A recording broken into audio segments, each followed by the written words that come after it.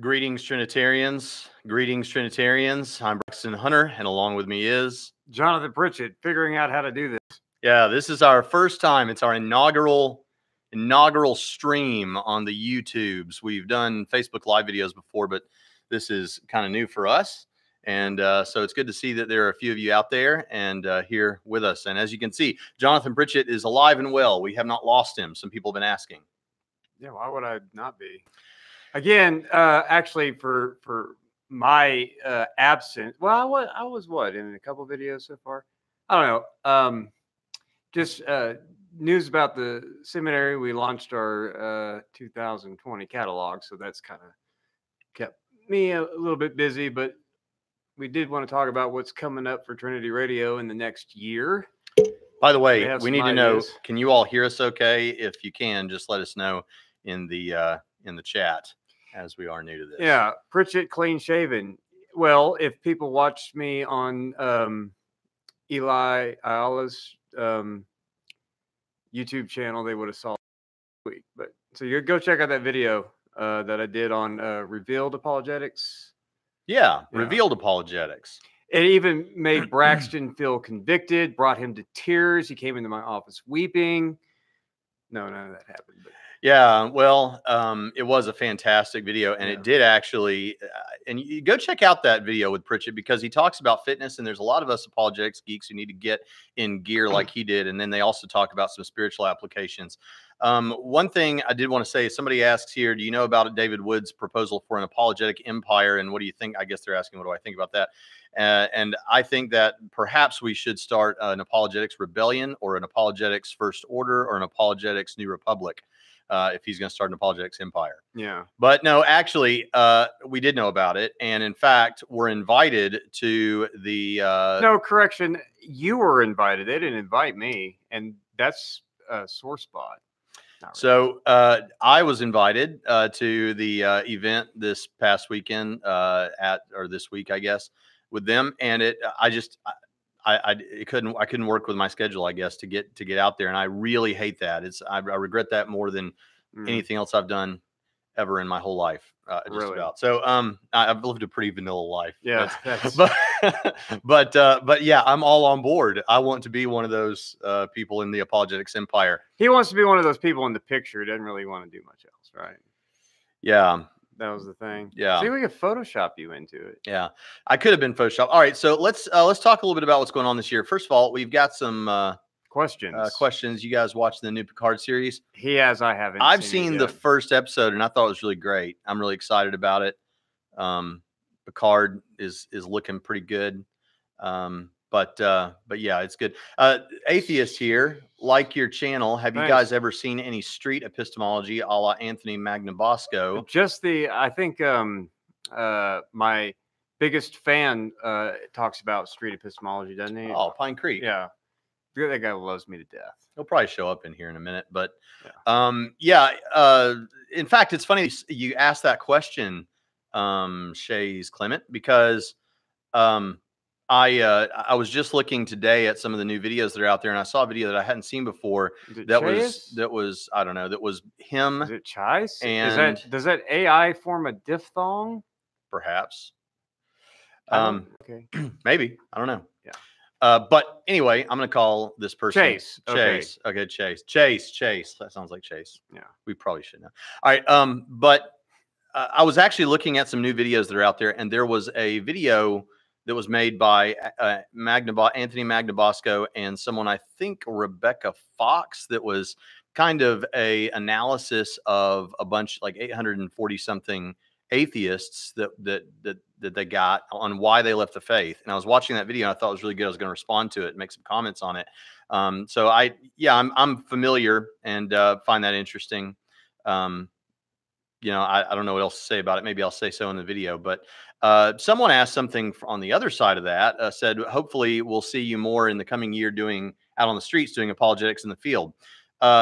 Philosophical issue about that with me. I don't know about you too. But I have plenty of events coming up that I'll tell you about. But I want to say that I really like the idea, so we can get some more patrons to make the production quality to the level that we wanted, other than just me running around. If you want to see our on location stuff, see the fitness challenges that Eric Hernandez accomplished, and that so far, What Do You Meme has avoided like the plague, even though he knows about it.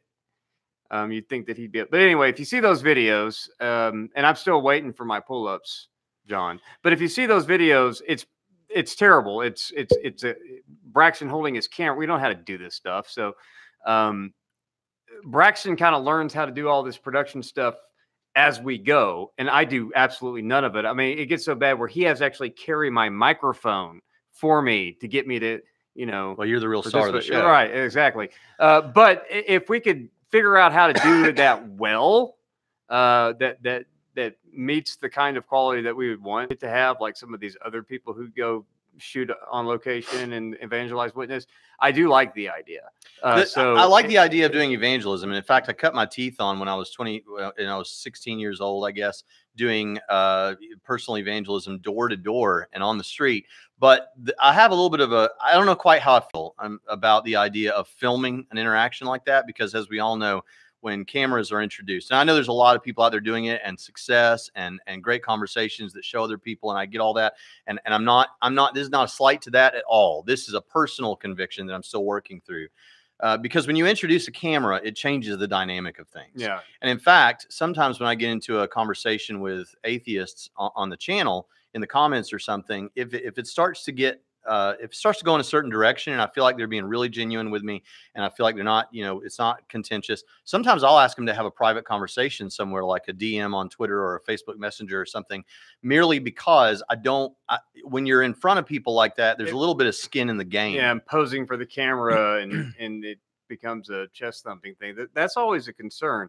But there's more than one way to do evangelism. You don't necessarily just have to do personal evangelism. You can do public proclamations of the gospel and engaging people and stuff, but that would probably street preaching. You're talking about street preaching, straight up street preaching, and you can put one of the courses that we actually teach here at Trinity College of the Bible and Theological Seminary is how to incorporate apologetics into your evangelistic preaching, and so doing that probably is more productive than making what amounts to more entertainment and fodder for atheists and Christians to pop popcorn and eat and gawk at, which the internet and YouTube is filled with that kind of stuff. And we don't really want to get into that whole thing. That's why you don't see us popping up on every atheist channel just to have another argument that you've heard 20,000 times before to be this week's infotainment. That's not what we do here. Yeah. And so we are really careful about what we want to be doing, what we don't want to be doing, because I'm not a fan of just fodder for people to have comments for the week and then on to the next, latest video with the next guy and the next atheist and who got clobbed and, clowned and all. That has, I know that people like this kind of thing, but I think that is totally devalued debate in general. And I actually, and you also, we're people who think that debate should be taken seriously. It should be moderated. It should be public in front of an audience. And that's why we do those kind of debates, but not necessarily these back and forth internet debates on YouTube.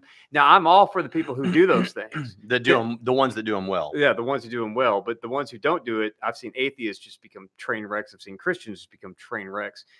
And we respect the art form too much to do that. Other people are better at that thing, I guess. If that's what they want to do, that's not really what we're into. But formal moderated debates in the public with an audience, yeah, we can do those kind of things. But this other stuff is so we are selective of the kind of endeavors that we do.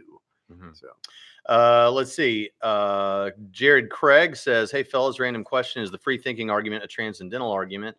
Well, the free thinking argument specifically is Tim Stratton's argument, and I can't recall the premises off the top of my head. So I would have to maybe see that and think about it.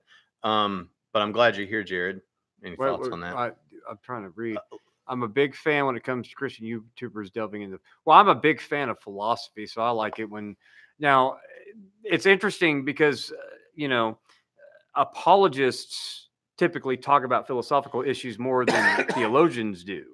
And theologians have had a very bad habit that we consistently chide them on. You chided theologians like that in public speeches, like when you spoke at the Connect 316 thing. Theologians do philosophy all the time. They're just so bad at it that they don't even know that they're doing philosophy. But, theology without philosophy is impossible.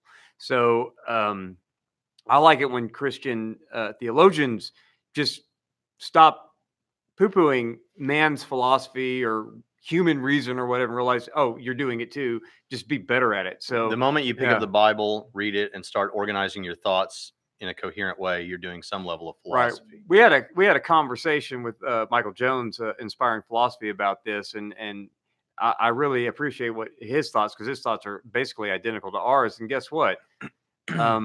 You may not agree with the guy on all of his views, but he's as competent of an exegete as he is a philosopher, because he delves into, he wants to understand the text, the original language of the text, the background information to each text. And so philosophers actually tend to be better exegetes than exegetes are philosophers. I'll just say it like that, or theologians anyway. And I want to come back to that in a little bit, because if we have time, I want to talk to you about something. Maybe we can actually make this something we could learn from.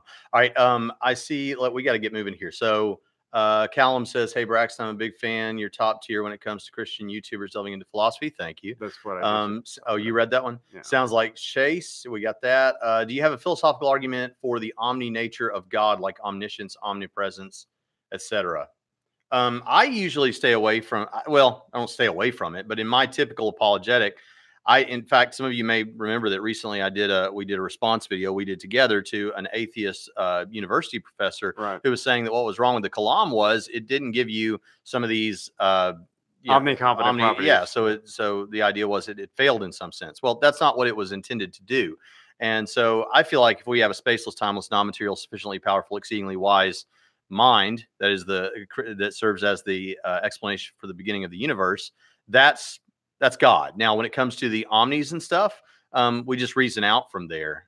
You could go to maximal great. You go to great making properties, and an ontological argument could maybe get you there with maximal properties and things like that. And so I would say that those are theological commitments more than having philosophical arguments for it. But again, theology is not devoid of philosophy anyway. But I think that you could argue from, the truth of Christianity, and Christianity is true. Jesus affirmed the Bible, and then you go from Scripture, and you've got more. Right. See, this is a thing that I think is very important for Christian apologists to understand, and for atheists listening to us to understand. Is there are, and I've said this before on the show, but there are multiple methods to doing Christian apologetics. And apologists even argue. I spent the whole afternoon, unfortunately, arguing with Eli Ayala on the phone. I told him it should have been a podcast about methodology, because he's a presuppositionalist. We all have different ways of going about this. And so I think a lot of more Christians understand this than maybe atheists that haven't cared. I mean, this isn't a slight to my atheist friends, but cared enough about the way we do it to read our books on methodology, right? I mean, I'm not sure that'd be interesting. But so like any one argument isn't meant to get you the whole ball of wax.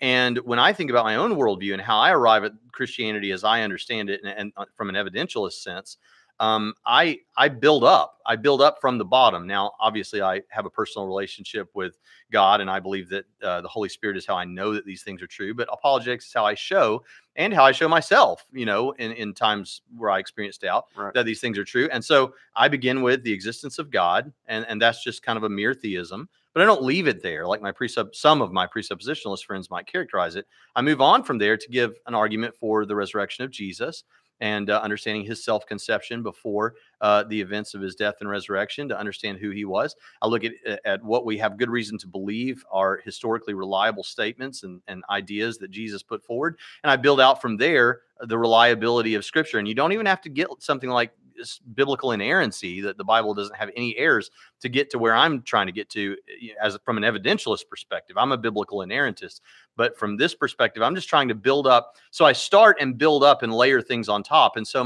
what I would call theological positions that that lay on top of my belief that this is true come later. Right. This may come to a shock to some people, but not to Christians. But we're Christians. We believe in Jesus, and we believe that God raised Jesus from the dead. And what that means is we want to believe things about God that Jesus and the inspired authors of Scripture believed about God. So, big surprise there. But yeah, that's why we get up to reasoning from the Scriptures to what God and His attributes are like. But yeah, His attributes are clearly seen in what has been made. So sufficiently powerful, even philosophically, going to maximally powerful is not too much of a stretch. Somebody asked a question about what's preventing you from witnessing on the street. Nothing. We do it without a camera. Yeah, we do. No, we do. And in fact, and when a convert is willing to come on your program, yeah, I mean, the next convert from street, we'll see if they'll come on. Yeah, I mean, we've done that globally. You've done it in Israel. You've done it in the States. Yeah. I've done it in the States. I've done it in every country that I've visited. So yeah, the evangelism, we're all for evangelism. It's just that what we do on YouTube, we don't want that to become a stumbling block in conversations. Yeah. Brando says, you guys think it's helpful to ask an atheist what arguments they don't accept before bothering to go any further? I find online when you bring up an argument, many atheists just mock. Yeah, one thing to do, well, first of all, atheists online, like I think, I don't want to name names, but there's a couple of atheists in here right now who I know are wonderful conversation partners that I've had great discussions with, and I've enjoyed that. So we have, whenever I speak about atheists online, this is not a broad brush type thing. But there are some, and I know there are Christians this way on the atheist channels, but there are some who are going to mock because there is a culture within YouTube and Twitter for these kind of discussions that is not the most conducive to having real, genuine conversations. Now, they can happen even with the people that it doesn't seem conducive with. But in fact, there's a very bombastic, loudmouth, somewhat profane atheist YouTuber right now that I won't name his name, but I regularly have private conversations with him because I want to see him come. Yeah, and that's the thing. In private, it's different than the public chest thumping. But for me, yeah, it's always interesting to inquire about what arguments they reject and why. If you're, I think I look fatter when you're sitting next to me. I don't like it. Well, tough. You know what you can do about it? Well, I'm trying. Right. I'm trying. So, baby steps. Yeah. But I actually, and I tell Christians who are debating one another on theological issues, and social media sites like YouTube, Facebook, whatever, are the worst platform for trying to have conversations like this. Twitter, whatever. It's a waste of. Don't waste your time. Don't waste your time if you're arguing with a fellow Christian or if you're arguing with an atheist. And trust me, after about 30 back and forths, like if you're on Facebook and you have to click to view another 89 comment, you and that person are the only people who are caring at that point about a conversation that neither one of you are enjoying or getting anything out of. So yeah, it is a complete waste of your time. Yeah. To be engaging like that with Christians, with other atheists, with people of other religions. If they don't want to have a productive and informative and mutually beneficial and edifying conversation, don't have it. It's a waste of your life. But I think there's a good question under there, which is, and we're getting caught up here on it. We're new to this, so we're trying to keep up with comments and not go too long, and forgive us. But I think, yeah, if it would be fair to ask, hey, is there an argument that you've heard about that you think even though it doesn't convince you, like, hey, there's something to that, that could be a good place to start. But one of the places, and we have a couple of videos on this, if you go look up our video on the cumulative case apologetics, I think for one-on-one conversations, a methodology called cumulative case apologetics is good.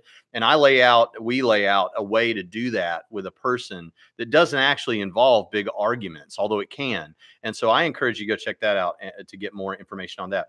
Look forward to seeing you at the Unapologetics Conference in Dallas. All right, let me just real quick tell you what my schedule looks like right now for the immediate future. So on March 20th to the 21st, I'm doing an apologetics event at Temple Baptist Church in Simpsonville, South Carolina. And that's near Greenville, South Carolina. So if anyone lives around there, come and check us out. That'll be awesome. I look forward to that. Great location, great church. I've been there. And so that'll be fun. And then I'll be at the big Unapologetics Conference in Duncanville, Texas on March 27th to the 28th. That is going to be with Greg Kokel and Frank Turek, as well as Eric Hernandez and Inspiring Philosophy and several others. I never met Inspiring Philosophy in person, so I'm looking forward to that. looking forward to meeting all of them. So if you live anywhere around there, do like Travis Lee and come check us out. Come see us. We'd love that. Then Pritchett and I both are going to be attending the T4G Apologetics Conference. Together for the Gospel Yeah, Conference. It says Apologetics Conference. That's not right. Yeah, no. T4G Conference. Yeah, we're going with Leighton Flowers, and no, we're not going to troll. Come on, we love our Calvinist brothers. Yeah, it's a Calvinist conference, and for those of you that may or may not know, within evangelical Christianity, there is this view called Calvinism. Well, not just evangelical, but there's this view called Calvinism, and it's kind of a deterministic take on Christianity. And so that's a funny way to put it, a deterministic take on Christianity. We are not going to troll, but I'm sure that walking around with Leighton Flowers, we're almost for certain going to be hassled by somebody there. So Leighton Flowers, by the way, has a channel devoted to that. So if you're interested in that subject, you can go check that out. He's also not a Calvinist. And then Pritchett and I together on May 14th to the 16th, a month later, we'll be at the Mount Zion Men's Retreat in Wisconsin. I guess contact us if you want to go to that, and we'll tell you. Yeah, you have to contact our one of our awesome Trinity student who's a worship leader, Matt Mozakis. Yeah, and if you're anywhere in Wisconsin, if you're in Lake Geneva, Wisconsin, you need to be going to Mount Zion Church. They have what I take to be one of the best chili cook-offs in the nation. Yeah. Well, as you can see, when we have a travel schedule, and there's at least one other apologetics conference, and then another church date that I don't have on here. When you have a schedule like this, it makes it hard to keep a regular channel like this going, especially when you have two of us. And so sometimes when you see it's just me, it could be because of that. It could be because Pritchett's busy, or we're traveling, or whatever. And so pray for us that scheduling works out and all that, because one thing that's difficult with our channel is I'm trying to put, as best I can, and Pritchett is too, a full-time amount of effort into this channel. No, let's be honest. I'm not. Okay. I'm trying to put a full-time amount of effort into this channel on top of being a full-time faculty member and president of Trinity College of the Bible and Theological Seminary. And that is difficult. And then be a family man too. So that's not me like, oh, poor me. No, I love what I do. So it doesn't feel like work. It feels like fun. So don't feel bad for me. But sometimes that makes it really difficult. Yeah. So, but that's kind of what's going on in terms of the schedule. And I know there's more questions popping up. But I wanted to say also, we'll take a few more questions, and then we'll talk about what we're going to do with the channel going forward. Well, let's get through the questions, and we'll do that. Okay. So let's see. North Barry says, when will you do another response to Apologia on the resurrection topic? Since he's so thoroughly handled it no, I'm just kidding.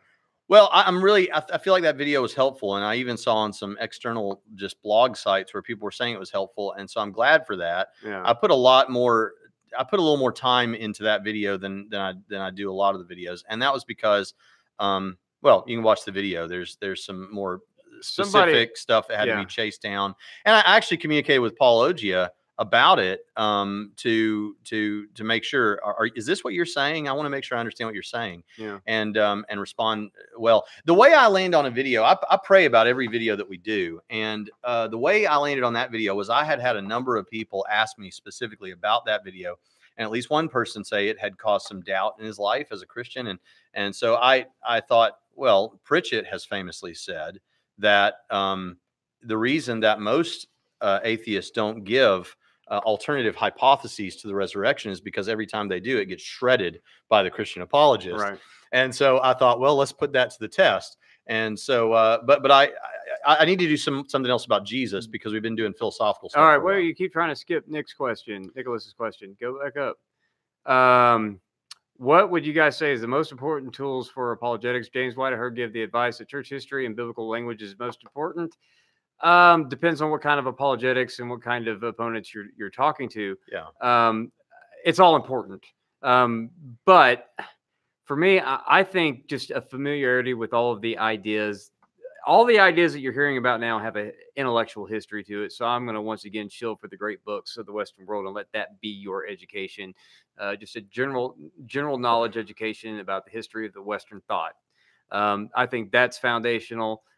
Biblical languages and church history are important depending on who you're debating. If you're debating people who say, well, Christians have caused more death than anyone in the world in the history of the church, blah, blah, blah. Well, of course, I don't think you need to study church history to know that that's false. But anyway, for people that you're talking to like that, or if you're debating with other religious people who want to take shots at Christian history, yeah, it's important to know biblical language. If you're debating theology, that's important, but not so much. I think as it depends on who your opponent is. Everything's important, but what's most important is going to depend on who you're focusing on.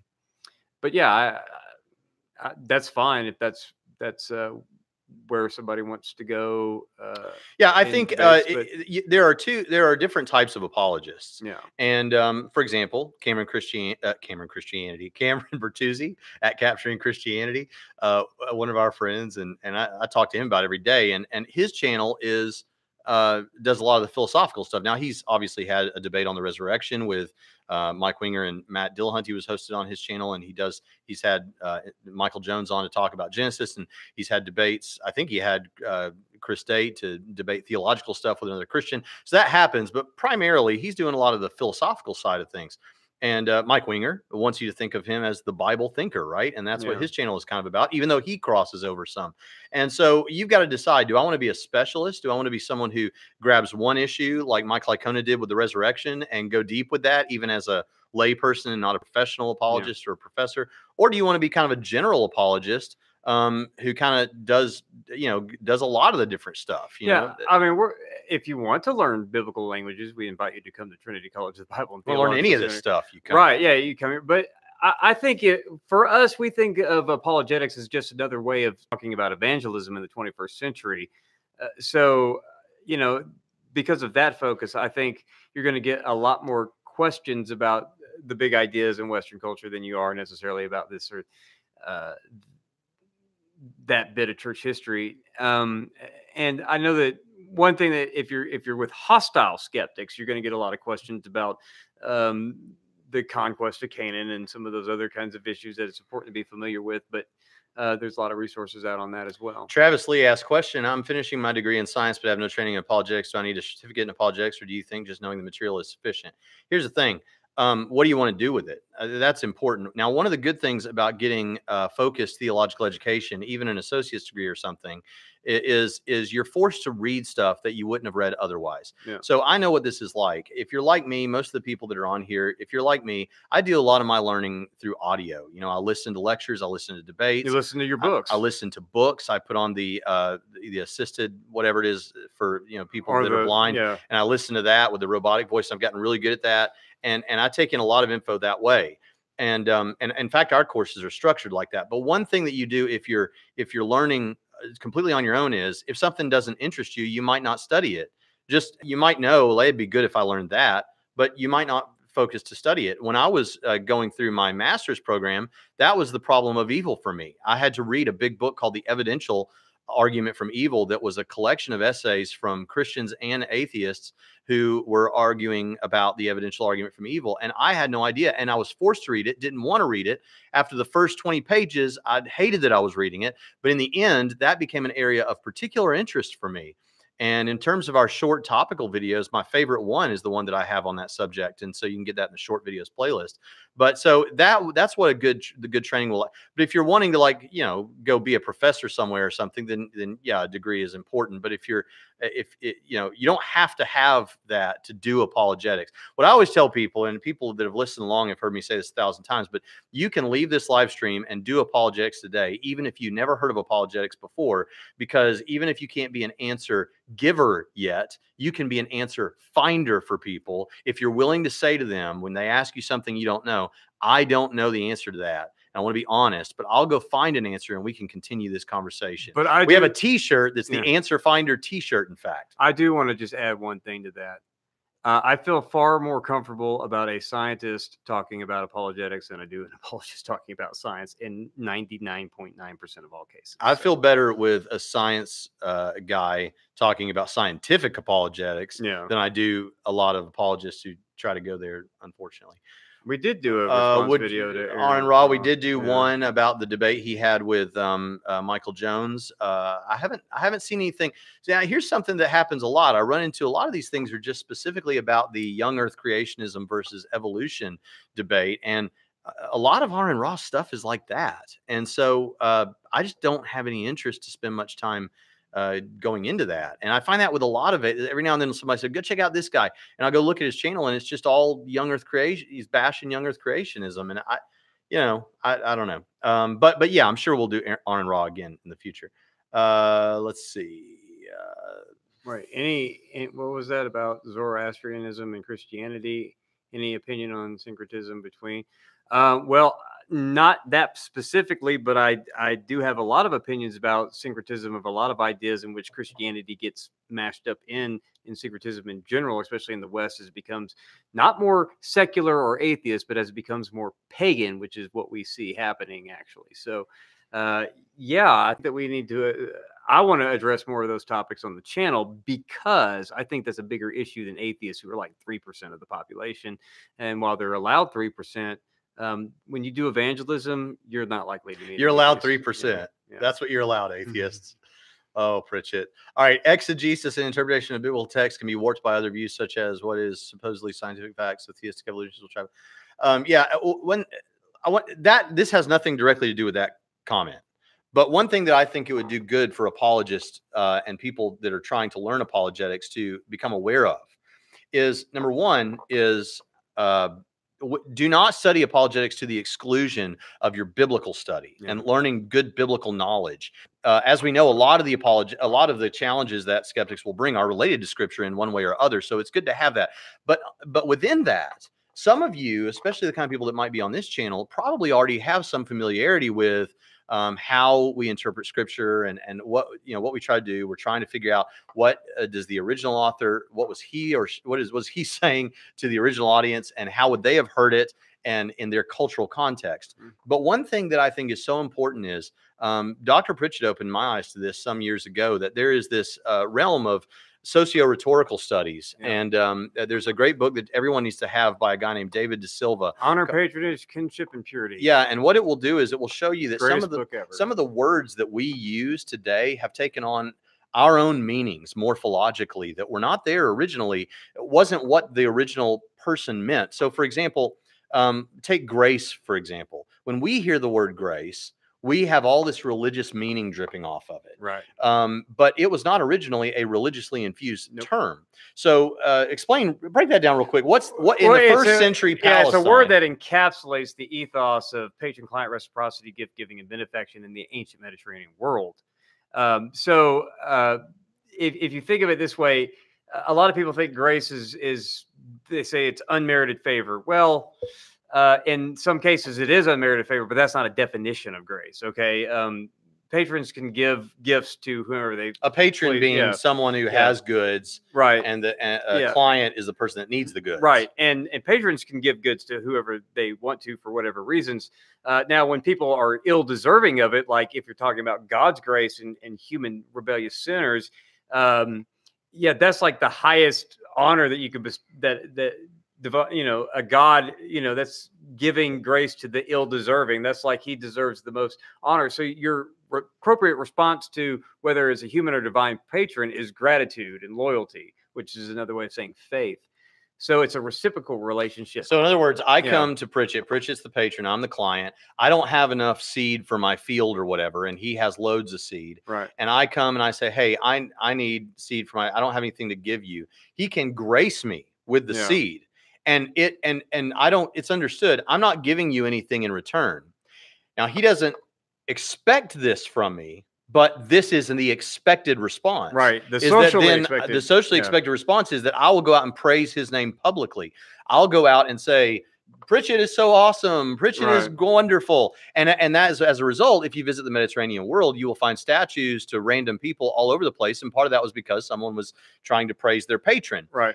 So the New Testament authors take that and they say, right, so God is the patron who has graced you. And oh, by the way, this is pretty cool. Sometimes there is an arbiter between the two. Yeah, mediator. A broker, a mediator. And Jesus is the mediator. Right. But God graces you with this thing.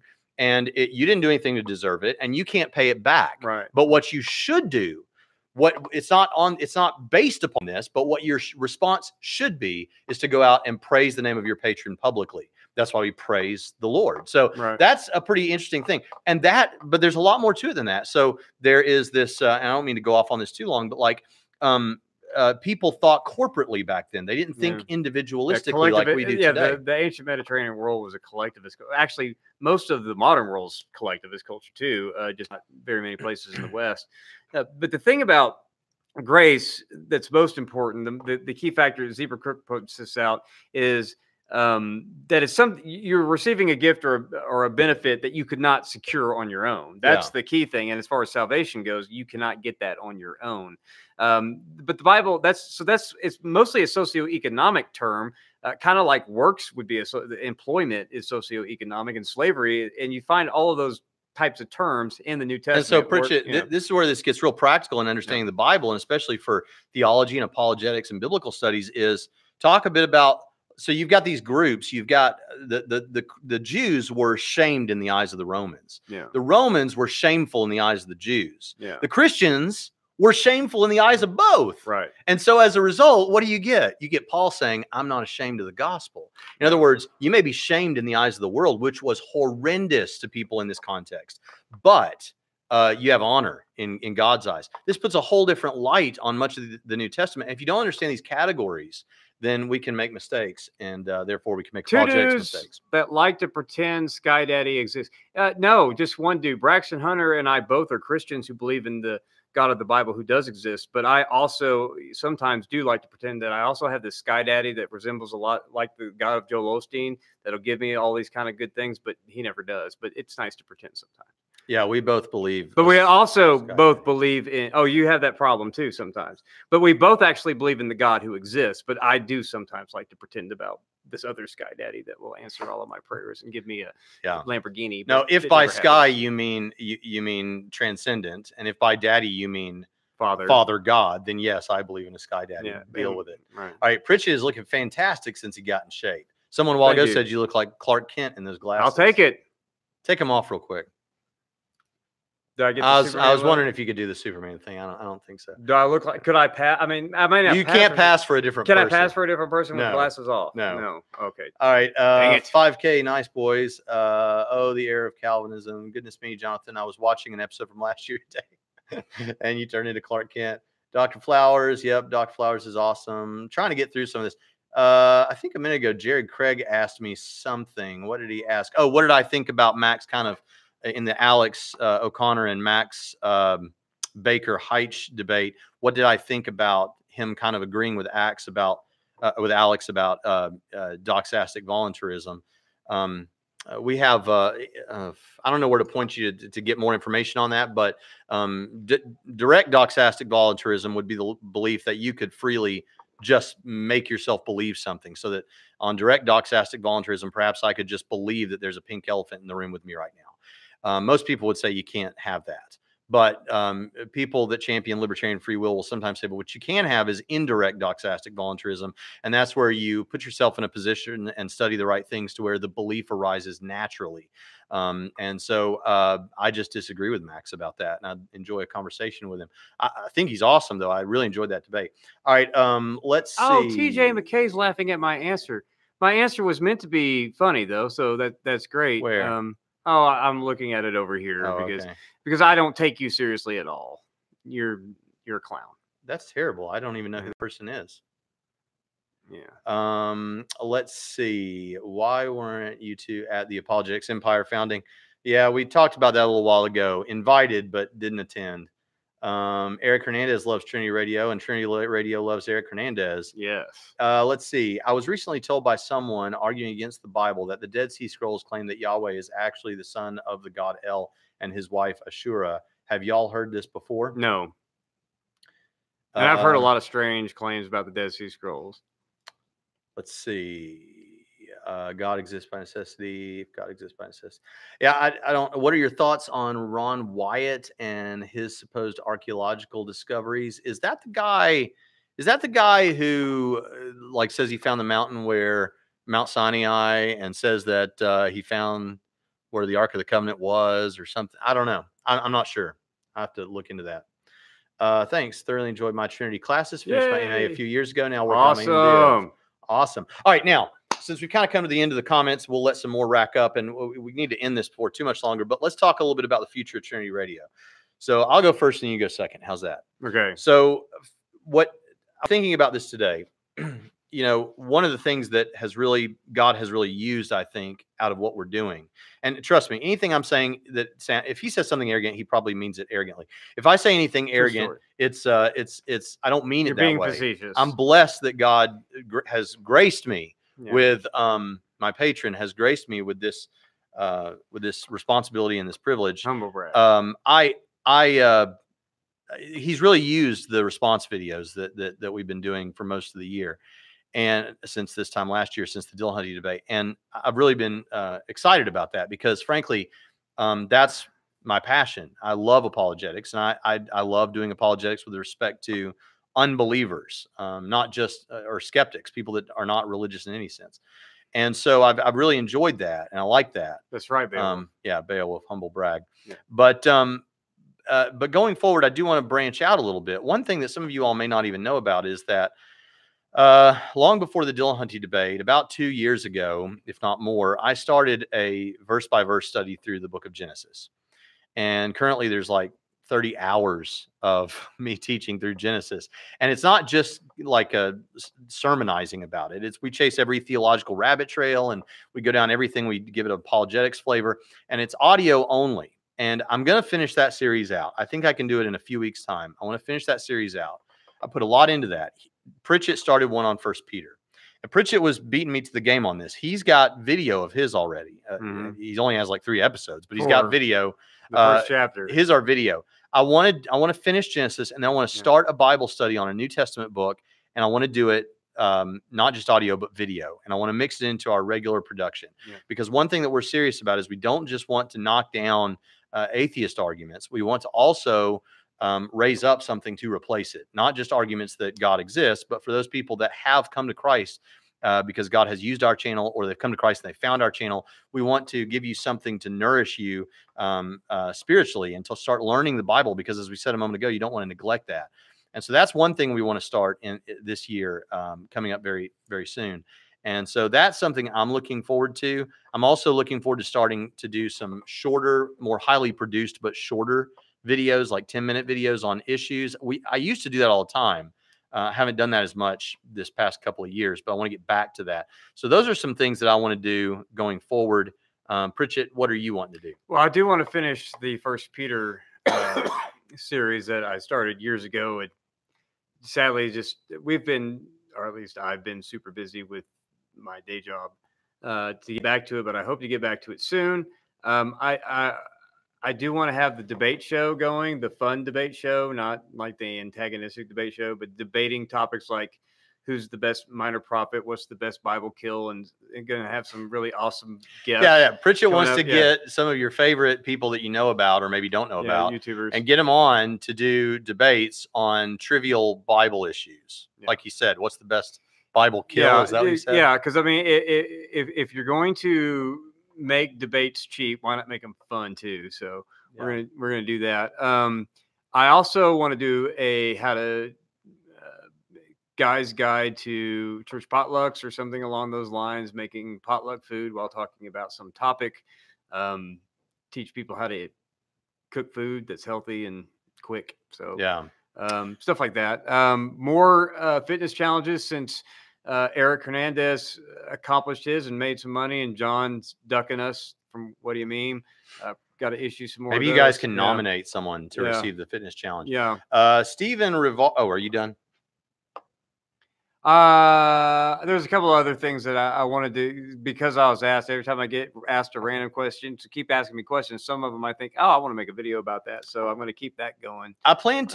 We plan to do, and we need to do this together, Pritchett. We need to do some more debate response videos, because one thing that I learned from the Alex O'Connor and Max Baker Heitch debate, both those and the Inspiring Philosophy Matt Dillahunty thing, is people said, I was able to follow well enough, but that really brought clarity to what was happening. And I didn't quite understand that quantum mechanics, what was going on there, or I didn't quite understand what Max was arguing for and all that. So I'd like to continue to do that, because for me personally, debates were one of the things early on that really helped me learn things fast. And so I think, doing that will help some people maybe that are just getting started out, and people that have been in it for a while. All right, we need, let's see. Well, We gotta wrap need this a up. Christian Scream Core vid for fictional band Balaam's Donkey. I've always said I'm going to create a country U2 cover band and call it Y'all Too. But I haven't thought of Balaam's Donkey. All right, liked the quantum mechanics review. Thank you. You really do shine when you break down debates. It is your niche in the YouTube sphere. Very beneficial. Well, thanks. Appreciate that. I'll tell you what. Let's go ahead and close it out. But listen, guys, this is our first ever YouTube stream.